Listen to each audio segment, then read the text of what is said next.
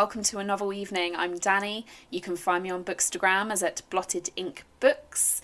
And this week I am joined by the incredible Elizabeth Macneal, author of The Doll Factory and Circus of Wonders, which I absolutely fell in love with. Her historical fiction is so unlike anything I've ever read.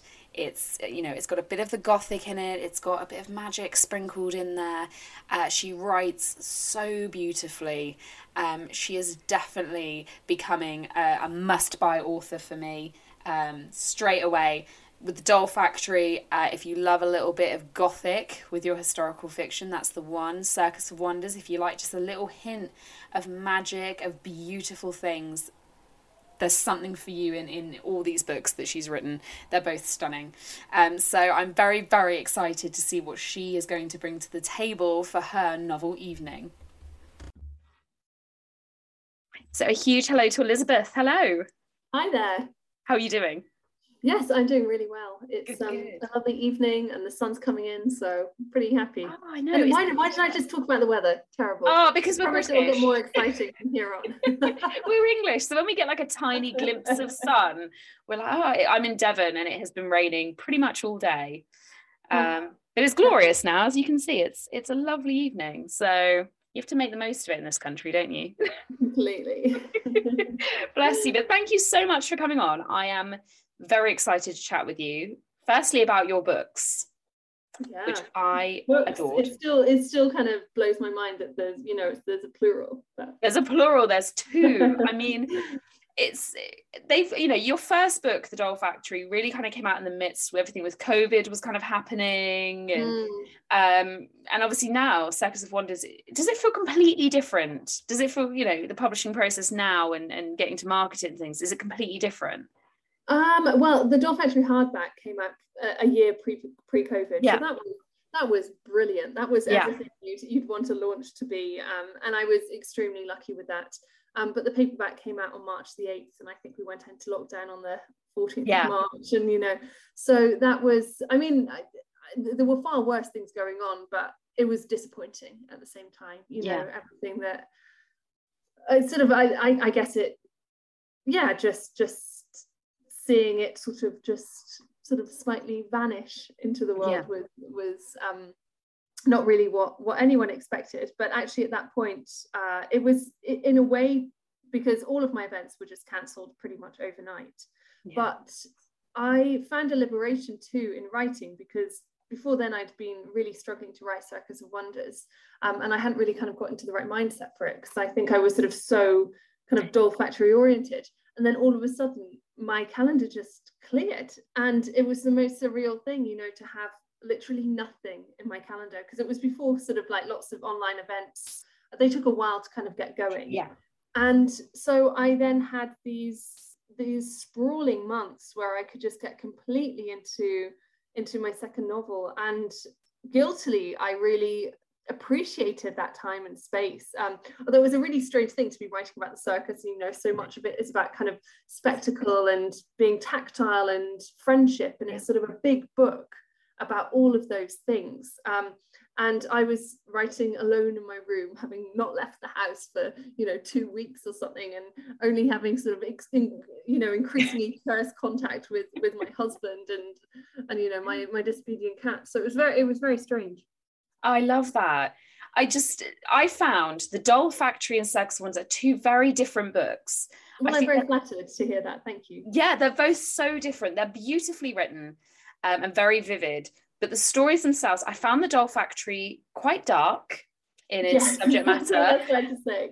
Yeah, but The Circus of Wonders felt so light.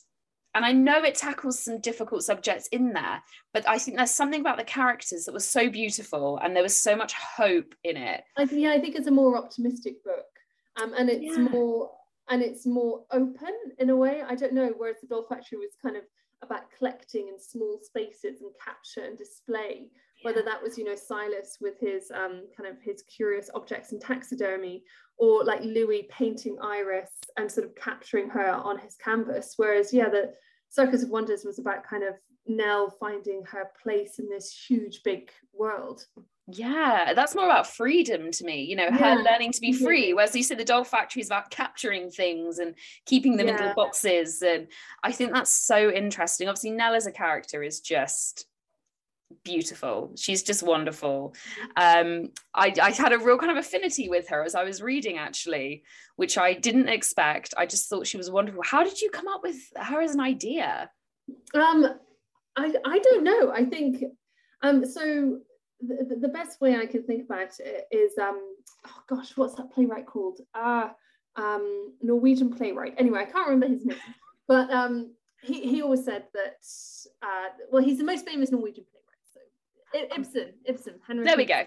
So he said that when he was getting to know his characters, his first draft would be like someone who he'd met on a train and had an hour-long conversation with, and then after that it would be one of his intimate friends, and then after that it would be, you know, someone who he had known for his whole life, and then the draft after that would be, you know, he knew his characters better than he knew himself and his own motivations.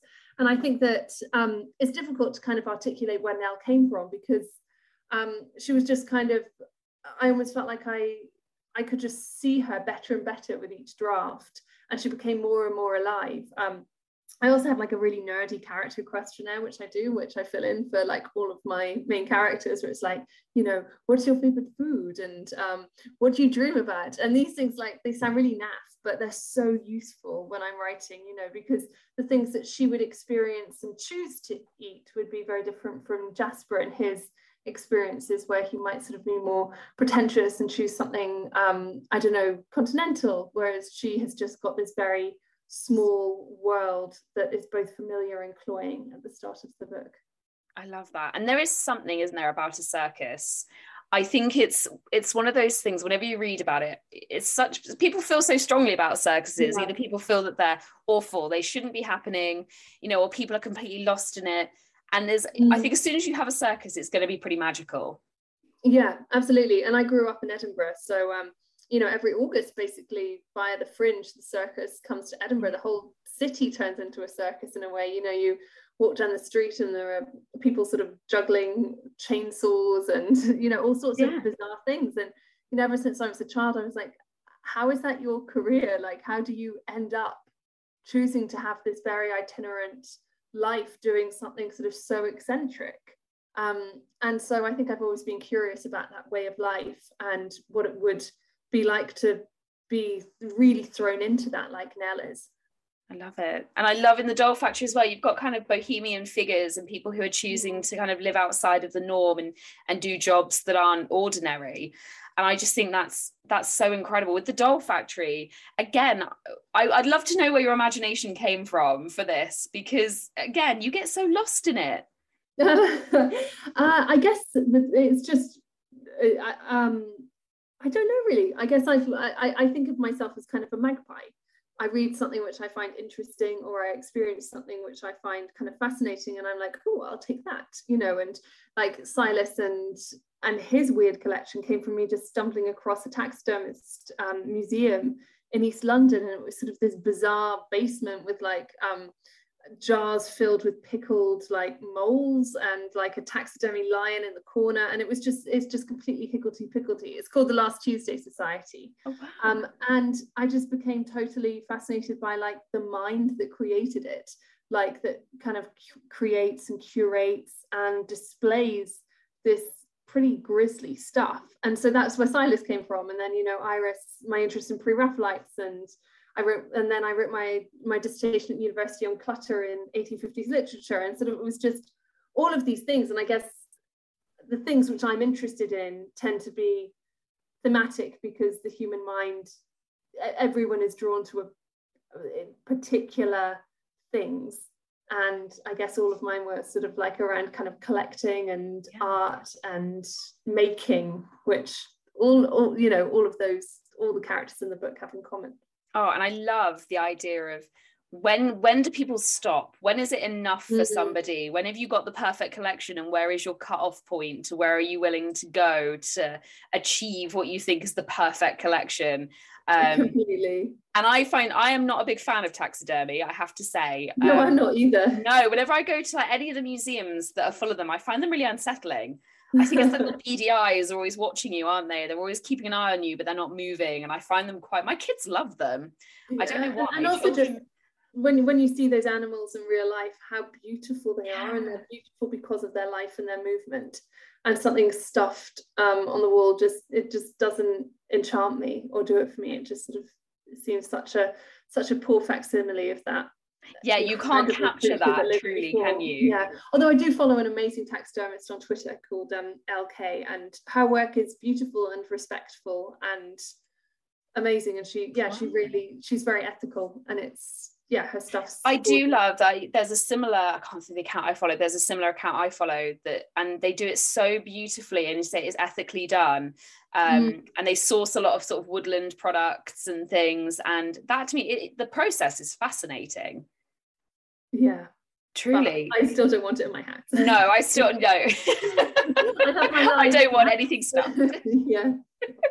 Because there was such a big boom. At the moment, I'd quite like to stuff the foxes that in my garden. To be fair, I feel that way about my dog fairly often. He'd probably be a bit nicer if he was just inanimate. But there was such a boom for taxidermy, though, wasn't there? This idea in Victorian times of like just having all these inanimate animals everywhere. And it doesn't have the kind of the grisly connotations which it does now. It was quite normal when your dog died to just have it stuffed as sort of commemoration and remembering your animal. Like Rossetti, whom I mentioned briefly in the Doll Factory, he had his pet wombats, and when one of them died, he there were many rumors about how it died, allegedly by eating a scar, but he had it stuffed and placed in his hall, and that was fairly, it wasn't even that eccentric a thing to do. It was just how kind of death and mourning worked.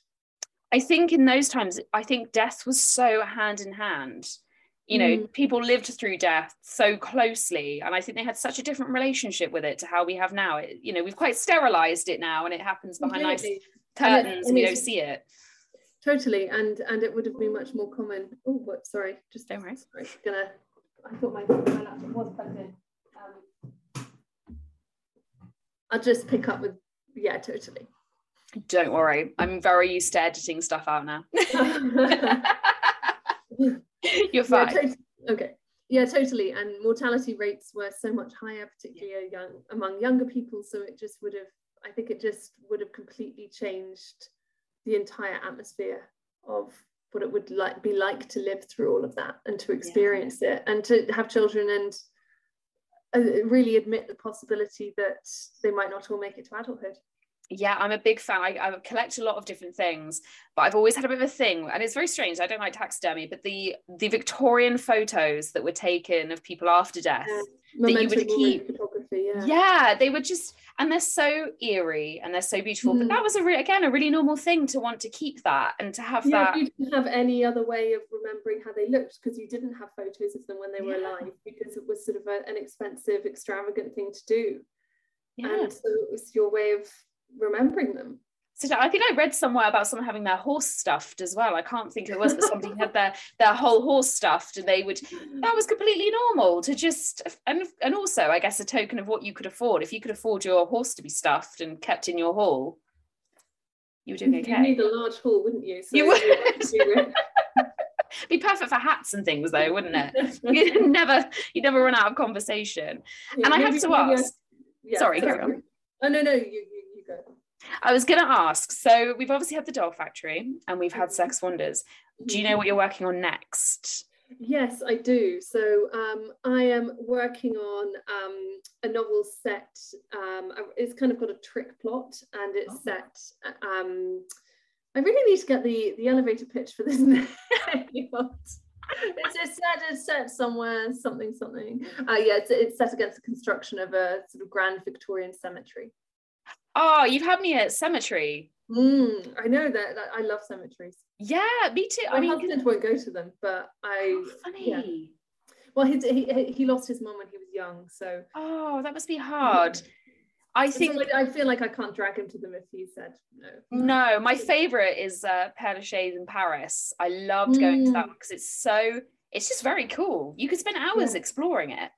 And that was such a blueprint for the kind of the craze for the beautiful cemeteries which came to the which came to England in the 1830s. So.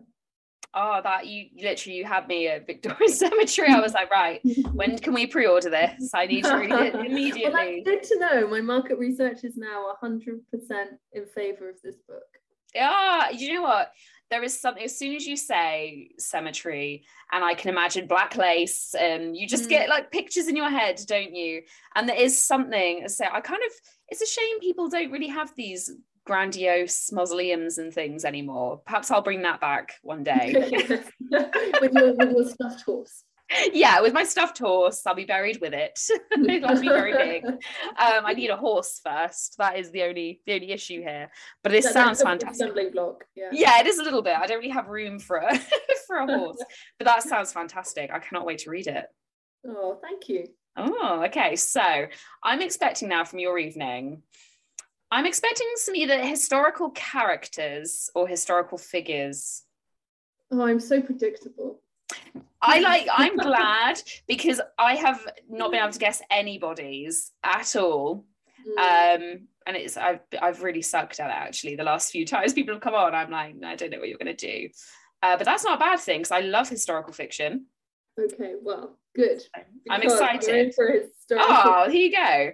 I'm very excited. So where are we going to go first of all? So I know this is really, really boring and cliche, but I think we'll go back to my wedding day, because that was a big party that I organized, and if I may say so myself, it was an excellent party, and it was just everything that I really wanted from a day. It was absolutely beautiful. I got married just outside Italy in this small town called Orvieto, and the sun shone, and we got married in a ruined monastery, and the food was just insane. We knew that was basically why we went to Italy, because we were extremely greedy. And with the meetings with the caterers, because I said to Johnny, I absolutely refused to get married in the UK where you paid £100 per head for like a square inch of like sort of the soggy pork belly. So that was just the absolute antithesis for what I wanted. I wanted good food. And our first meeting with the caterer there they said, oh, would you like 6 courses or 8? And I was like, well, yes, I think this is the place for us. I think we need 8 courses. Yeah, so I will be treating my guests to either 6 or 8 courses. And, I'm all about food. Food is the most vital part of an evening. Totally. Yeah, I spend a lot of my time thinking about food, and the greatest tragedy of having a baby is just being unable to cook. I can cook, but I have to do. He's in a super clingy phase where I basically have one arm for the entire day because he's being carried around on my hip. So wait until you get to the point where you can cook good food and they don't want to eat it. Okay, well, my son is currently as greedy as I am, so good. Yet to discover that mysterious. My son might eat fruit or vegetables of any shape, size, format.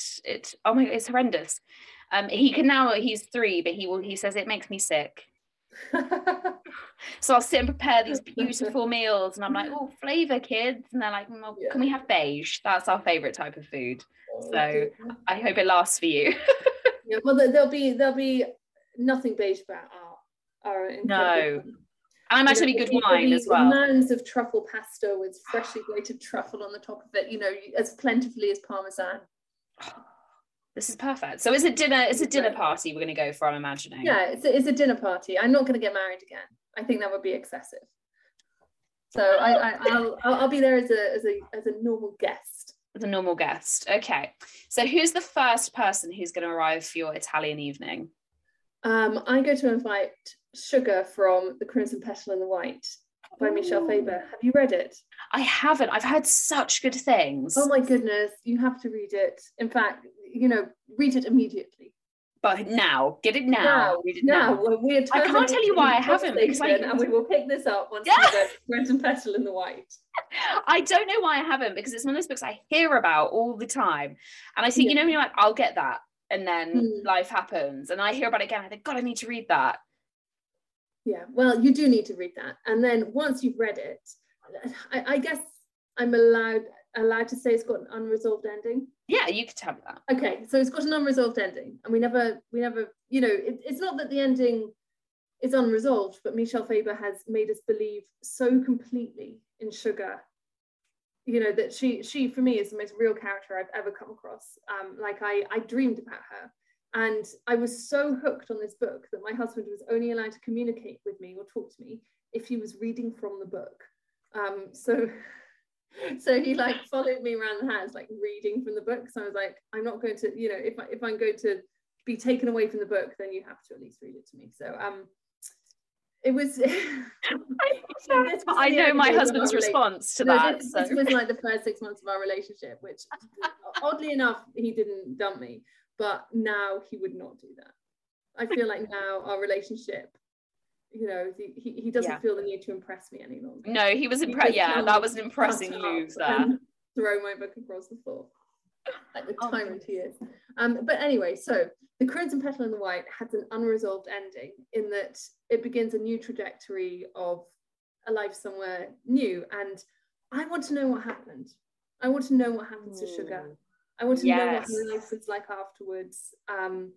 And it's also why I love unresolved endings, and really both of my books have slightly unresolved endings, or at least not endings which are tied up in neat bows, because I like an ending which kind of leaves, which is like life, where it's sort of messy and things aren't easily tied up, and I always reflect more and think about the books more which have those endings, because you're still thinking about those characters as if they're real, rather than those where you've just kind of slam shot the book and put it back on your shelves and you'll be like, oh well, you know, they and they lived happily ever after. You know, and every marriage famously is extremely successful, but somehow in books we believe that it will be. Yeah.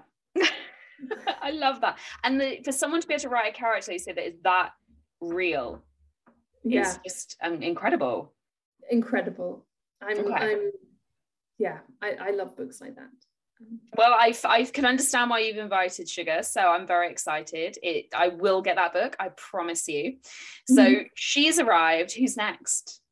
So I find meeting other authors who I've admired for a huge amount of time pretty intimidating, or you know, even occasionally disappointing, because there's so many authors, you know, I mean, it's true. Sometimes it doesn't. You build up a picture in your head of people sometimes, don't you? And they're just human beings. They're just human beings, and you know, they might be dismissive because they're really busy, and why should they give you a huge amount of their time when, you know, but in your head you've built them into something huge and completely unobtainable.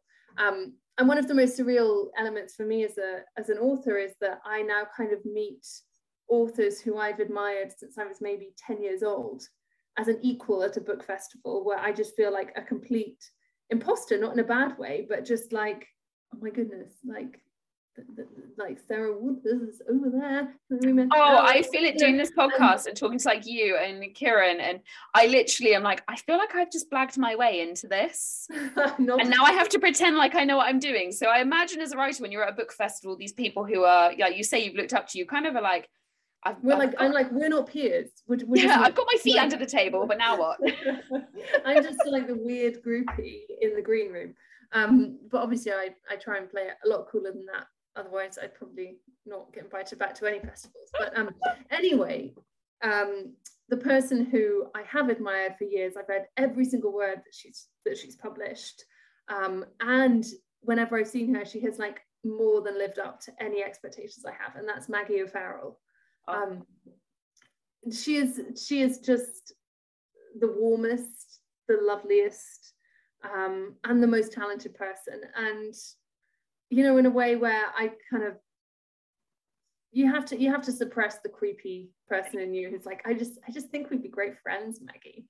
But you know, I think we'd have a nice chat over dinner, or at least I hope we would. And yeah, you're not the first person to choose her, actually. So there's obviously a reason. There's obviously a reason for that. I adored Hamnet. I mean, the writing in that is just outrageous, isn't it? It's one of those books that I read and I think, why am I bothering to write? This is pointless. Completely. And just the multi-voice and how successful that was, and how moving an account it was. Although my favourite of hers is The Hand That First Held Mine. Have you read that? Oh no, I haven't. Another one for the list. Another one. You're just adding to my list. Yeah, it's a wonderful book, and Maggie is a wonderful person, and I think that kindness and warmth can be really underrated. Oh, I completely agree. And I think she deserves an Italian evening, right? Yeah, totally. I'm loving this. Okay, I'm excited. We've got two amazing strong women are joining us at this table. Who's next? Lizzie Siddal, and she was the inspiration for Iris. Yes. And, okay. So she was married to Rossetti. Yeah. Ultimately, but her own paintings, you know, she didn't have the privilege of, you know, attending the Royal Academy since she was 5 years old, or, you know, being able to pursue it as a career or have the training which was needed. And she sort of learned from basically tidbits of painting instructions given to her by Rossetti, who also by most accounts was, you know, throughout her life and even after her death, you know, put his art over her as a person, including when he had her exhumed for the book of poetry, which he buried with her 5 years after she died, because he wanted to publish it and it was the only copy. So, you know, this is the sort of relationship that we're talking about here. Wow. But her artwork is astonishing. Her canvases are usually very small, and very detailed and extraordinarily beautiful. And I just think that I would like to know more about her. And so much is written about, you know, Rossetti, and so much is written about the other pre-Raphaelite artists, and so little of her work and her words survive. And I just really like to ask her about herself, ask her about her painting, and understand more about her. And she's sort of been a bit of a blank slate in a way for many people to kind of project their own opinions and interpretations of her. And I'd sort of like to get to know her as herself. And I feel like Sugar will more than bring her out of her shell. Oh, it's so true, isn't it? So often in history, women kind of become like the footnotes to the stories of the men. And so much is known. I mean, if you look back at like Henry VIII's Queen, so much is known about Henry, and yet his wives, you know, so subject to various rumors and stories. And it always seems like the women, you know, they get their names mentioned alongside them and maybe like a little bit of information here and there. But I mean, she obviously was a fantastic artist in her own right. Yeah, and she was completely untrained. And you know, that you know, an art critic would say that, you know, she uses she doesn't use oils correctly, but her paintings just have these, they are just absolutely astonishing. You know, every single exhibition where her work has been there, even if I haven't immediately identified it as hers without reading underneath it, that has been the painting that I've gravitated towards. Oh, that would be amazing if you could meet her and talk to her, because obviously you've got a real affinity with her work and with her. Yeah, absolutely. Oh my goodness. And would it be interesting to see what she thinks of the Dog Factory as well? Yeah, well, actually, one of the characters who I thought maybe could come along, but I actually crossed this out and deleted it from my spreadsheet. So she's actually not invited because it's too narcissistic, was Iris. Because I thought, how would she and Iris interact? Would they like each other? But Iris isn't invited because that's too narcissistic. We've had other authors invite their characters. And that is an interesting reason to do it. Yeah, well, it's because the inspiration of her for her, Lizzie Siddal, is there. So I thought that would be kind of a little. Oh, imagine if she wasn't complimented by the. I don't know that Lizzie Siddal would like her, but then again, I'm projecting so much about Lizzie Siddal from you know, the very scant records we have of her. So. Exactly. Okay. Is there anybody else who's coming along? There is one other. Well, I say one more. Person, but I feel that any kind of evening or get together is just infinitely enhanced by a dog.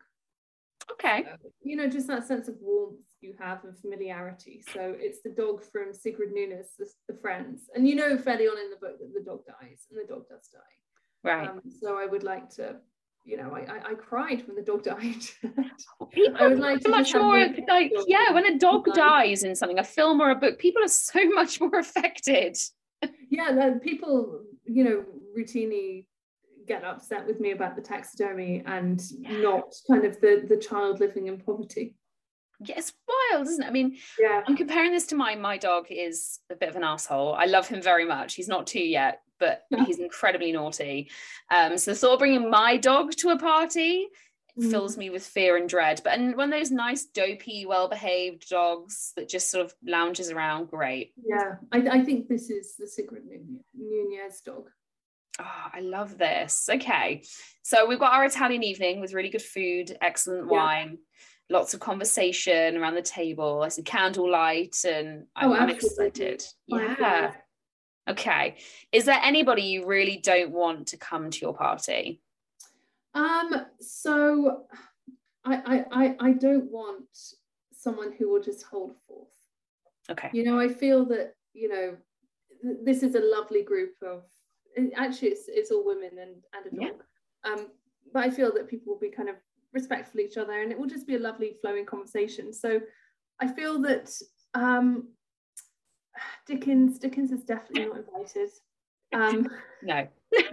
I have tried so many times to like Dickens's writing, so many times, and every single time I read one of his books, it just feels like a man holding forth. Yeah. And it's the weighty moralizing tone, it's the heaviness of him, it's his flat female characters, it's just kind of the whole kind of, you know, that heavy Victorian judgmentalness. I just imagine him coming with like lamb chops and very serious.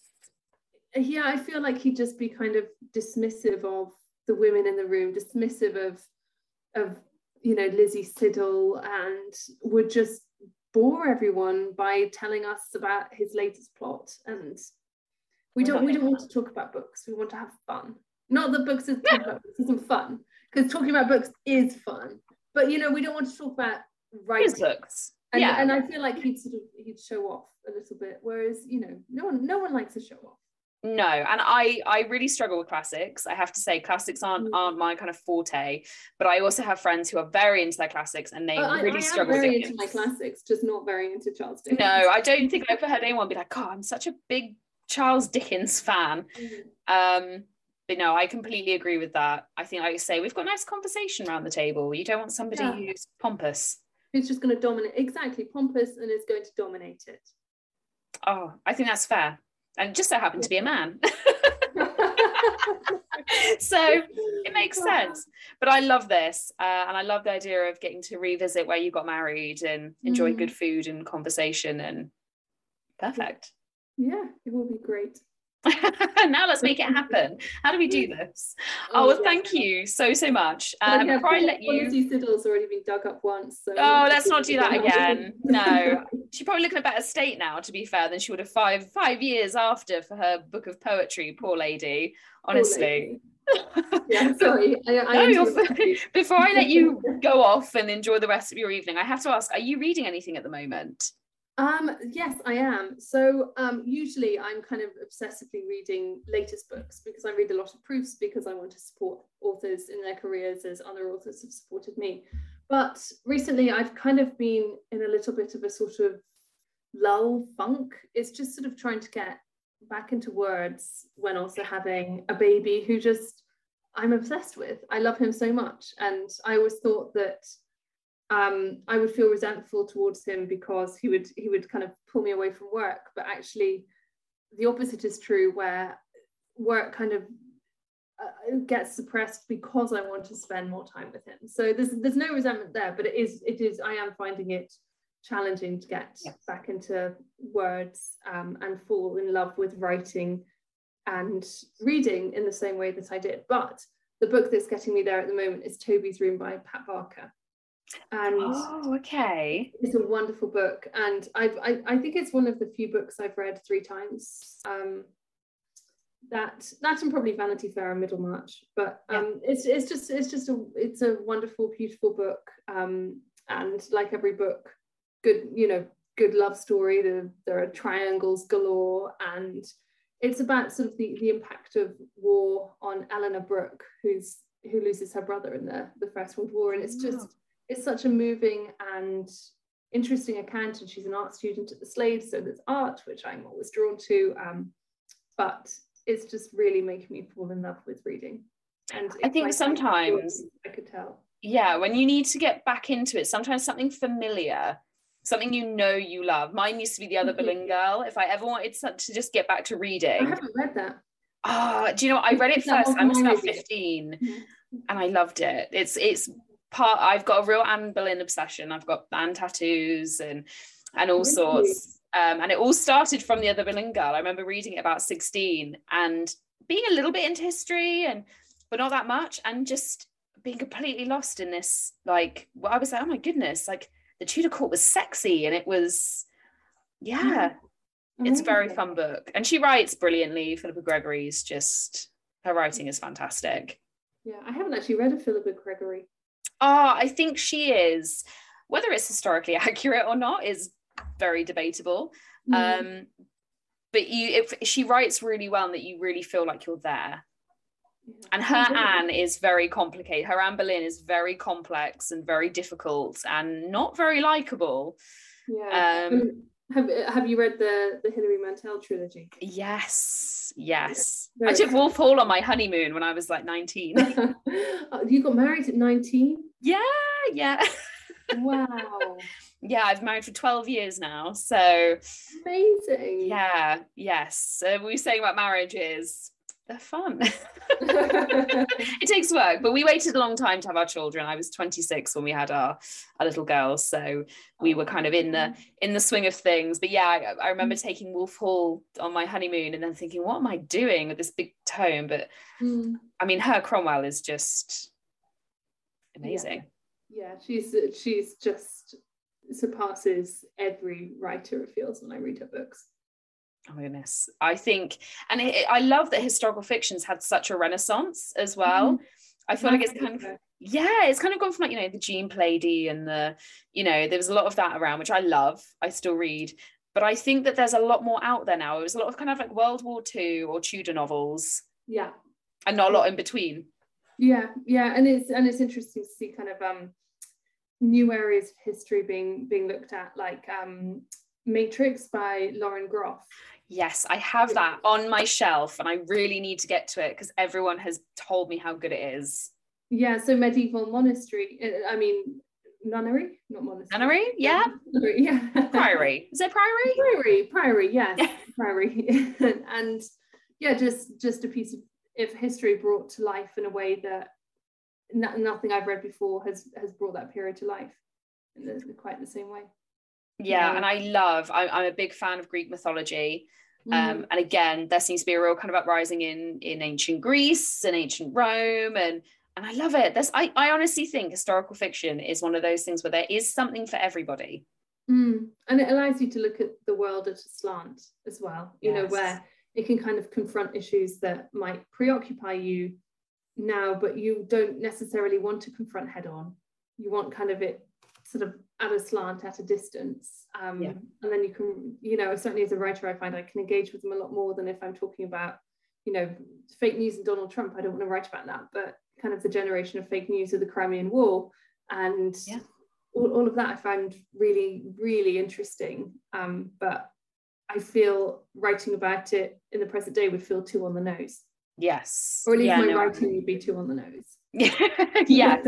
And we are so fortunate in this country that we have such access to history as well. Like our history goes so far back, and you don't realize how accessible it is to us. Absolutely. I'm very lucky. I love taking my children they're really into their history because I force it into them. But it's the best thing. I love seeing history now through like my children's eyes. Is just the best thing. So you have all of this to look forward to as well. Yeah, I can't wait. He's sort of becoming less and less vegetable-like by the day. So and you make him such lovely outfits. I can't wait to see what he gets to wear to his first castle trip. Poor child, like he's like the biggest, hulkiest boy ever. But whenever he's in one of my outfits, everyone's like, "Oh, look at her! Isn't she beautiful?" And I'm like, "Well, I mean, he might be dressed like sort of an Edwardian child, but it's definitely a boy." Yeah, my little girl was always dressed in like greys and things, and she was a very girly looking little girl, but I would always get, oh, he's lovely. And I'd look and think, I'm pretty sure you can see she's a girl. He confuses people, but I can't wait. His first, castle trip is going to be, I think you'll have quite the ensemble for him. Yeah. Oh yes. And fancy dress. I'm going to go to town.